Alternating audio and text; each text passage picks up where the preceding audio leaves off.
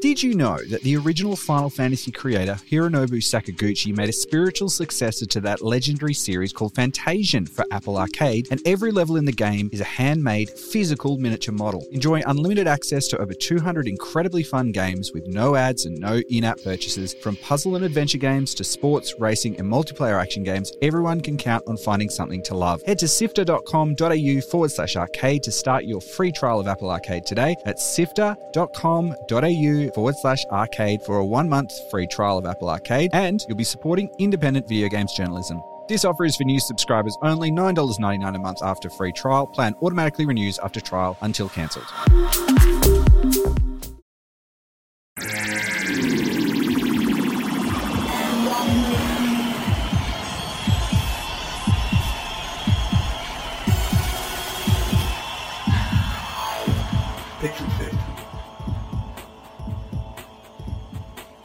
Hello and welcome to episode 21 of Pixel Sift. Gianni here, and once again, I'm joined by my co-hosts Mitch and Scott. Hey, hey. Hello.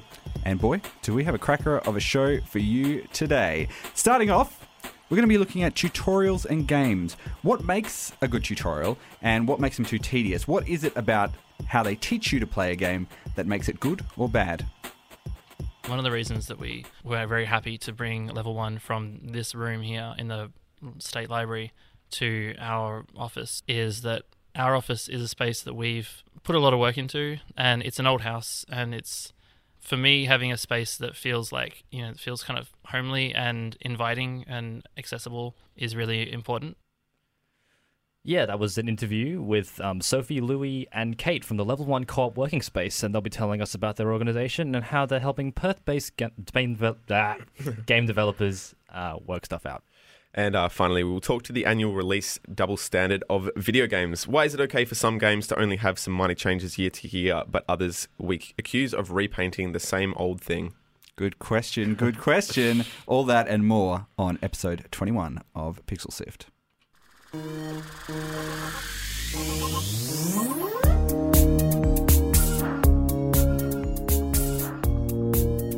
listening to Pixel Sift. Some games, when they come out, are, groundbreaking, very new, innovative. Some games are not. And there is a perception with some games when they come out, if they're a sort of the next chapter in a series, or if they're the next kind of segment of a particular, game franchise, that when they bring out a new release, it's basically reprinting or repainting or reprinting the cartridges and, redoing it completely again. But some game series which do a very similar thing are not accused of the same. Nintendo. Hence the double standard. Yeah. And we're just wondering why that might be, and what is it in those games that we think, this is innovative enough and something that is different enough, even though nominally it is number 7 in a series or something like that.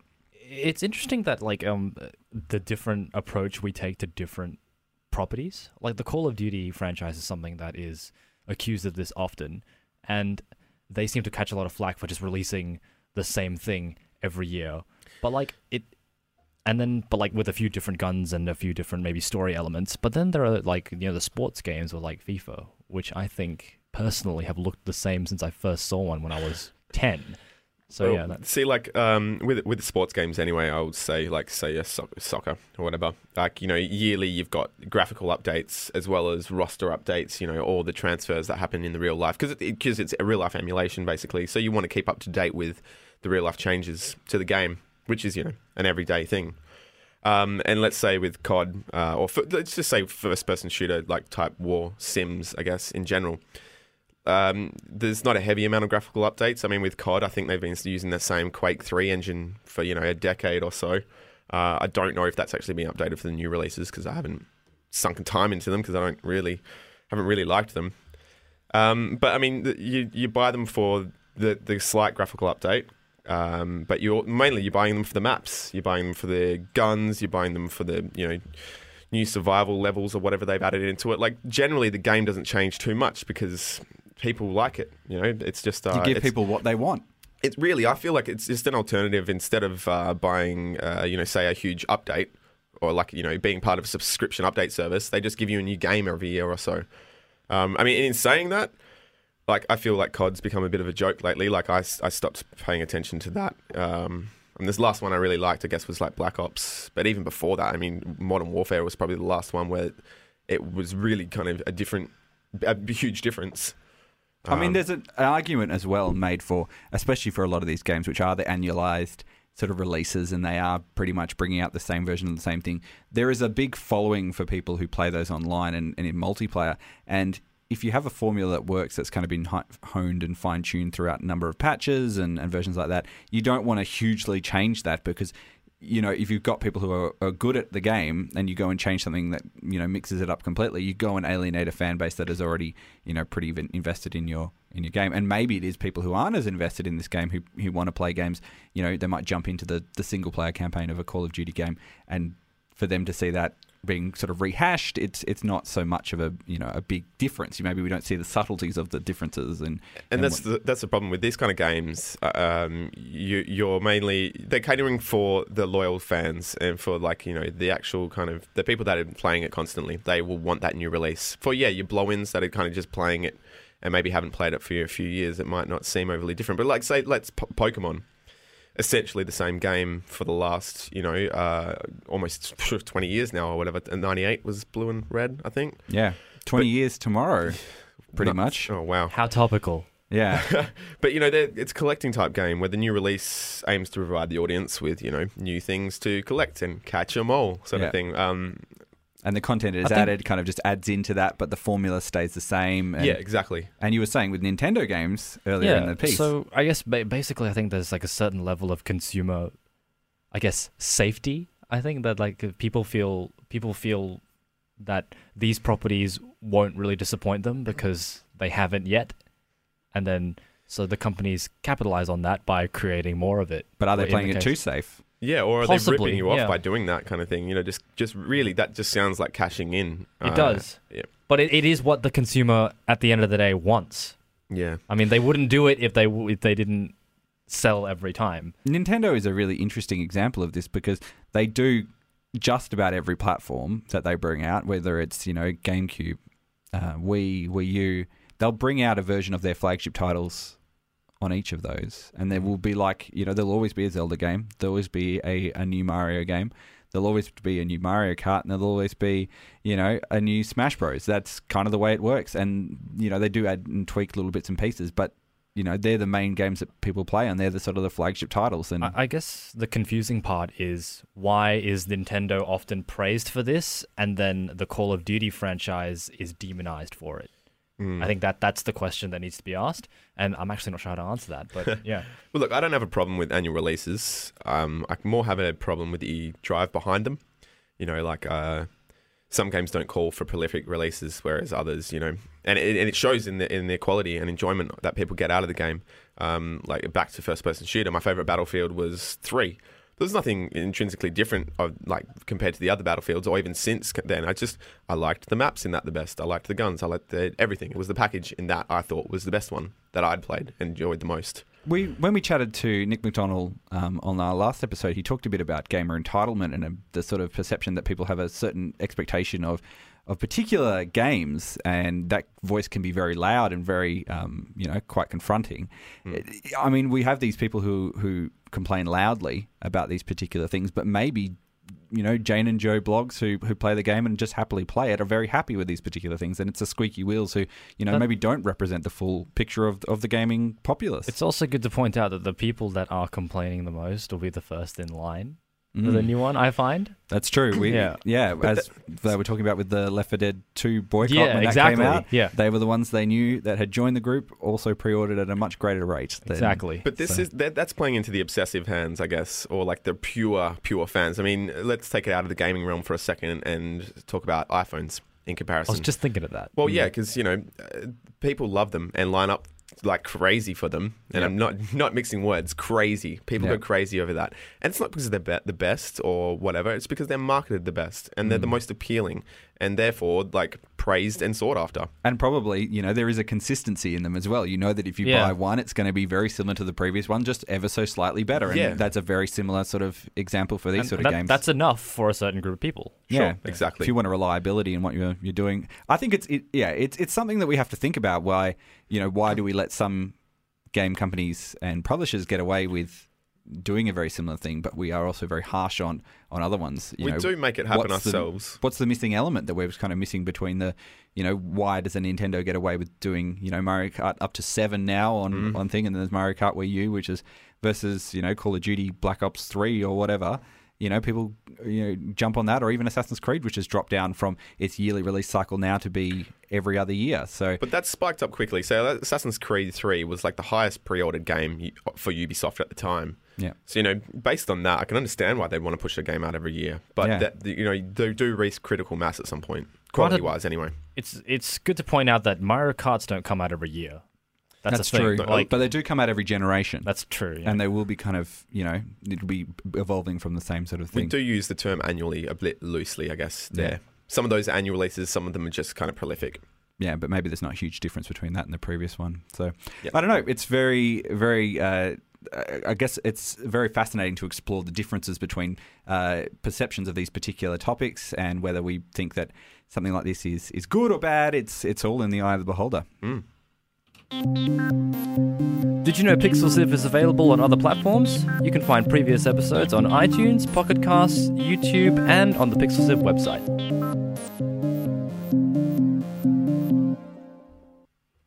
If you're a budding game developer, it can be daunting to make the jump from part-time to full-time game development work. A new collaboration between SK Games and the Film and Television Institute aims to provide a venue for game developers to work together and learn from each other. We spoke to the team behind the new co-working space Level 1, and we asked them what a co-working space is and what it means for West Australian game makers.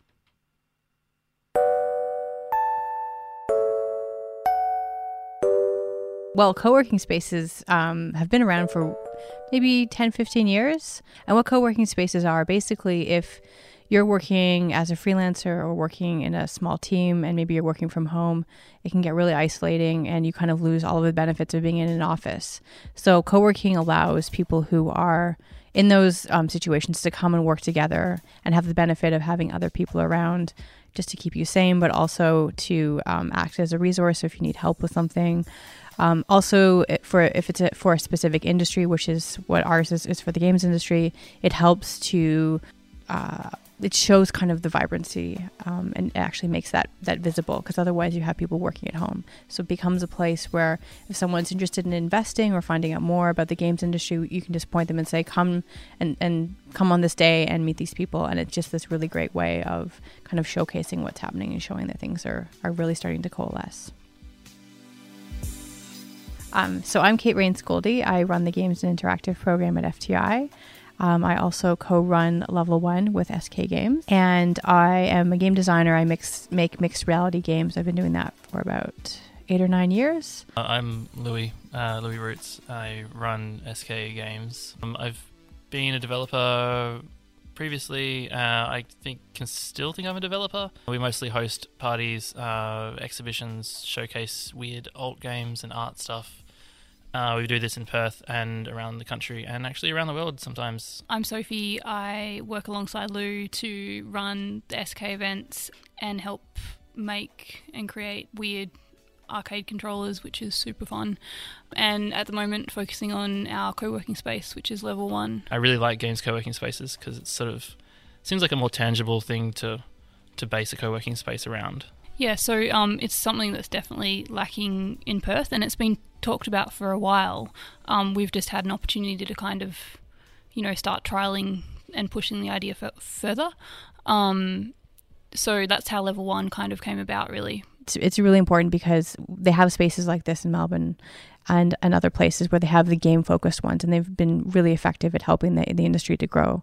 So we have co-working spaces here like Space Cubed, but they're for the startup scene and not for games. And games folk and games developers have different needs than people in startup the startup world.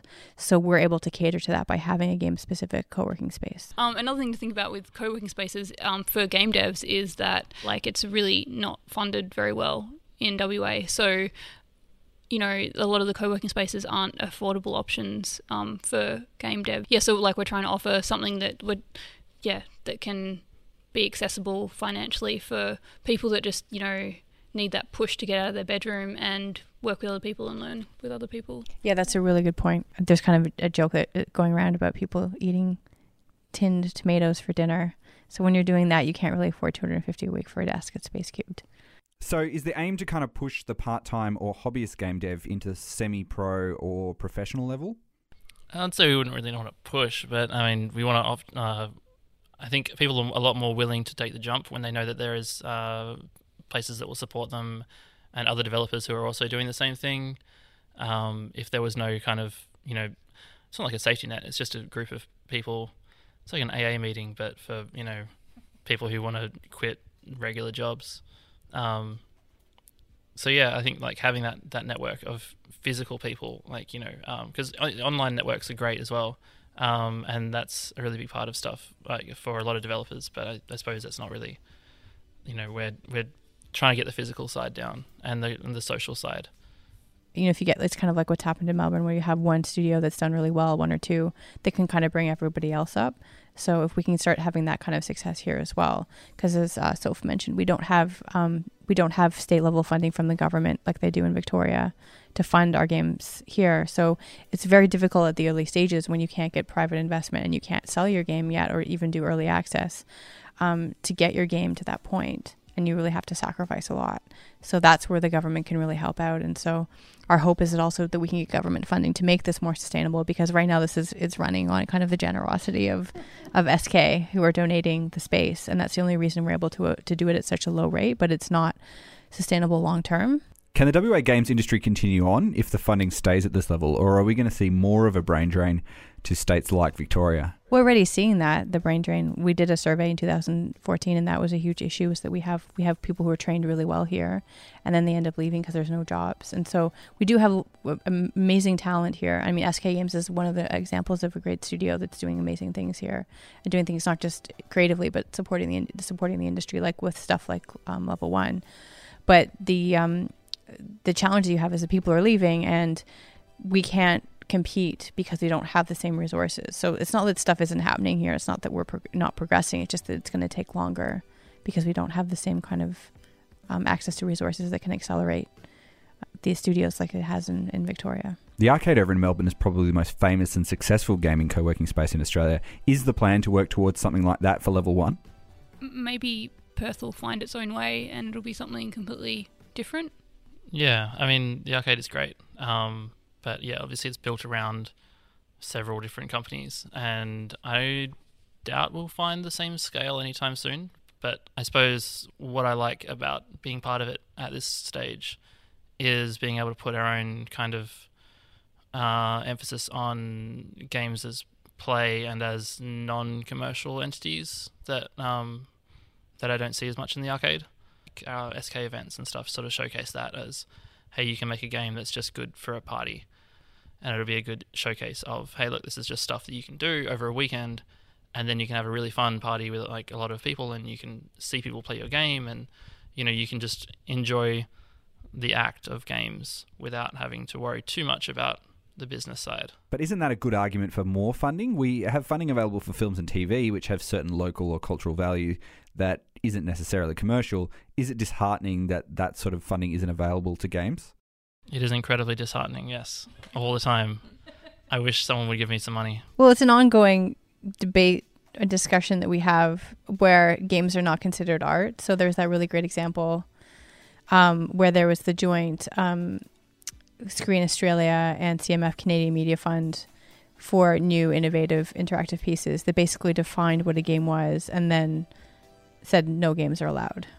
So you have that because games are not considered art by the powers that be. And so you have that as an issue where even if you're creating games as art and not even doing it as a commercial thing, it's still not going to be supported by the arts funding because games are not art, which blows my mind. That's true. That's true.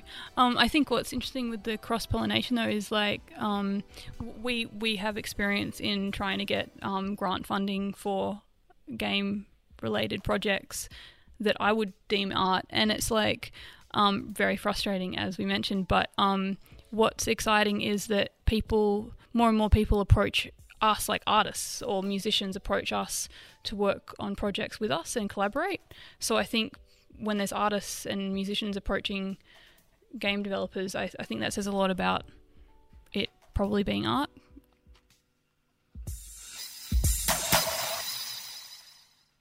Level 1 will be having their launch event next week on Thursday, the 3rd of March.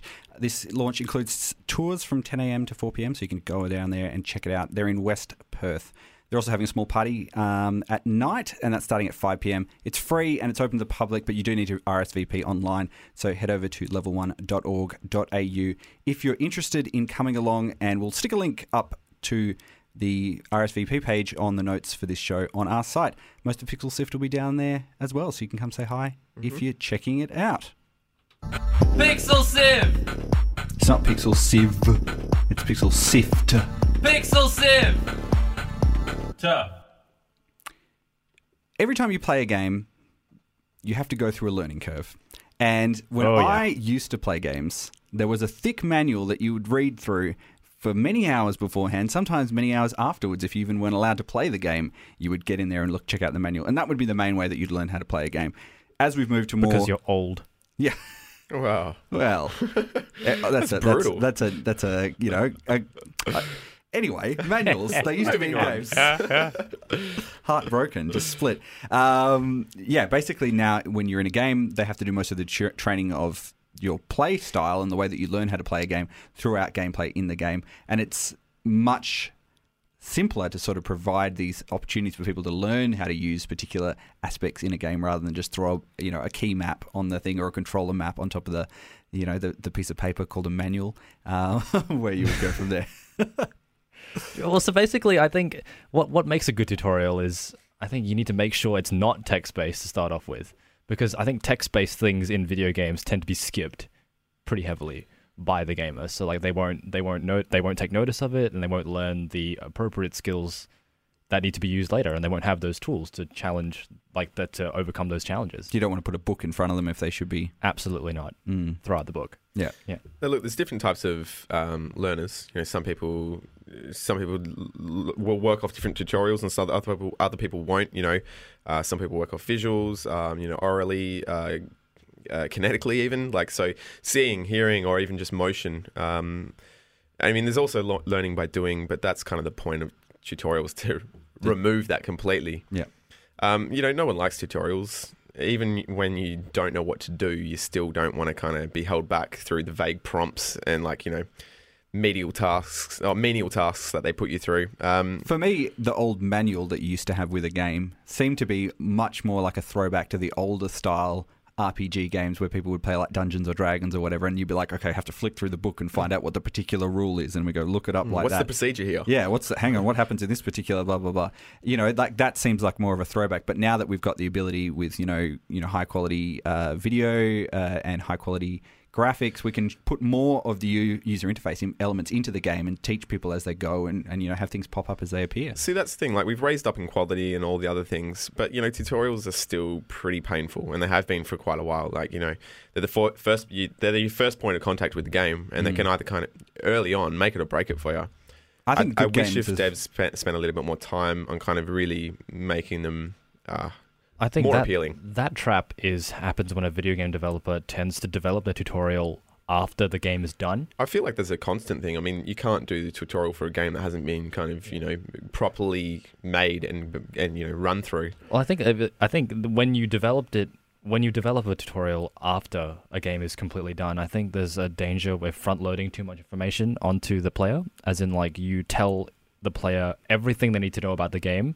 And suddenly, by the time they've got to the later part of the narrative, and they won't know how to approach it because they were told something at the beginning of the game that they'll need now. Yeah. And that is a trap that they could fall into. Well, I think that's the trick with a good tutorial, is that you set up a few of the basic rules of a game, and you teach them in a way that then if they come across something that they have to do that isn't been spelt out for them, they now have the ability to kind of, take their lessons and build from there. I like a little prompt, like for say that you have your proper tutorial where they stop you from doing things and they kind of hold your hand through a few actions, Wait until you jump over this little crevasse or whatever. A really good example of that, a game that did it quite well was Far Cry 3 Blood Dragon. And it takes a little bit of a comedic stab at the whole tutorial thing by the guy you're actually controlling basically is annoyed by the fact that he has to keep doing this tutorial stuff because it's happening to him as well, which is great because it only goes for a couple of minutes and it kind of lightens that load of it being a pain in the ass. I think there's a difference as well between when you have a game where you start a game and then you're given the option, have you played this before? Would you like to just jump in? And then that's quite obviously a tutorial. But then you have other games, for example, like games like Portal, for example, where people, the first half of the game is basically a tutorial, but it's still fun to play through even though you're still learning how to do the mechanics of the game. And Portal does something very well at the end of every Portal stage. There's at least a level of accomplishment, even from the very beginning where you open the portal and you get congratulated. It's like, I think you can't just exit the tutorial and you've just learnt the skills. You need to have felt like you progressed in the game somehow, and that really disguises the concept. Gain something from it, get a weapon or whatever. Yeah, that's really good. You get incentive for doing your tutorials, basically. Well, it's... When you think about it, there's different types of games as well. So, for example, like a game like Portal, where a whole part of it is you're teaching someone to fish, and then they learn how to fish at the end. That's the whole point of the game. But then we've got other games where basically the instructions in the games are the game. So, say, for example, like Guitar Hero or Rock Band, where basically you're just following instructions the way through. That's true. And part of it is just following the instructions as correctly as possible. And you that ramps up as well in difficulty as you go through, but... the song at the beginning of the game is still going to be fundamentally the same as the song at the end of the game. You just need to do slightly more complex things. I think one of the best tutorial sequences I've experienced is probably the Borderlands 2 beginning. Like that whole starting sequence, even the HUD is introduced to you in steps. So like you go through, I think you're exposed to maybe your map first and then your health bar. And then as you move through, then you get your shield pretty much at the middle of it, after you've learned how to deal with your health and your weapons and things like that. So I think it just gives it to you in small, understandable chunks. One that did it really well for me, going back, the original Metroid, it didn't have a tutorial really. This is back in the notebook days, but even then, not a huge amount. The thing that really set it apart, which made you realise that things were different, was that you started in the middle of the screen, like facing forwards. This is in the back in the day of your left, right side scrollers kind of thing. So the fact that you were in the middle of the screen was like, whoa, I can go any direction. Yeah. And you did. You kind of went in any direction. And as you go through that... Doesn't sound like a huge thing now, but at the time it was, You come across particular ways, and the way that they do with lots of the Metroid things is they kind of block off certain areas in order to make you sort of funnel you down a path. But they show something in there and they're like, you can go in here, but just not the way you think yet. You can. Just wait. Just wait. Come back once you've got the rocket launcher or the something else. or whatever. Yeah, whatever. Come back through that way. So... Developers can also capitalize on like the Metroid thing. Like the first, like a concept of the first-person shooter is pretty. I guess the gamers have affordances now that they have understood through years and years of gameplay. So you know what a side scroller is going to look like. You know what a first-person shooter is going to look like. So developers can capitalize on that now. So that is one of the reasons why your book has not really appeared. And it's also very cool when they take the rules that have been set up in the previous part of the game and then kind of twist them as well. So, there's games, for example, like Undertale, which is a new game that's kind of come out, and it takes that sort of classic SNES era RPG sort of game, and everything you do in the game has an effect, and everything you would normally do in a game, like, for example, it's an RPG, so normally you'd fight everything and you'd have to defeat every enemy. But in that has a concrete effect of what you've actually been doing. So that, they've taken this rule and kind of switched it. And Braid is another example by Jonathan Blow as well. It starts out looking like it's a very simple sort of platformer, but as you go through the game, the mechanics kind of switch around and they just move in a pace that, keeps it interesting and kind of changes the way that, you play the game. On a note that games that I think do it poorly, I've recently started playing Civilization for, I know, but the first time in a long time, I haven't played forever, and I'm no stranger to strategy games, but I thought I'd do the right thing and do the tutorials, and too narrow, too long, I lost my steam and excitement of playing a strategy game so quickly, and I didn't even play a real game. Ridiculous. Could have spent hours. Yeah, I should have just jumped in. Doing one more turn, and then that was it. I knew I should have just jumped in and just dealt with it, but I didn't, and it killed me. Well, we're all learning things, and now we're learning that this is the end of the episode. Yeah, So- for a podcast creation tutorial. Yeah. We're going to post that later. Yeah, exactly right. Thank you for joining us for another episode of Pixel Sift. We hope you've enjoyed the show. As usual, we'll be putting links up on our website, which is www.pixelsift.com.au. And Scott, if people are going on social media, where can they go to find us? People, you can find us on facebook.com/pixelsift, twitter.com/pixelsift, twitch.tv/pixelsift, and youtube.com/pixelsiftau. Just to mix it up a bit. That's right, just for a little bit of variety in there. Keep you on your toes. Mitch, if people want to listen to our other episodes, where should they be going? Yeah, so you can go to our website to stream the episodes, or subscribe to us on iTunes or Pocket Cast, or use the RSS link on our page. And if you're on iTunes, give us a rating or a review. Maybe recommend us to a friend. We really appreciate it. It also helps us do better at the show, makes us more, gives us more resources, and it's always fantastic for people to have a listen and give us your feedback as well. Yeah, my ego could use a boost. Yeah, get in touch. We'd love to hear from you. We've also got a Steam group, so jump on there as well. Seriously, how do you join that? You have to teach a man to fish. Yeah. Catch you later. I need a tutorial on Steam groups.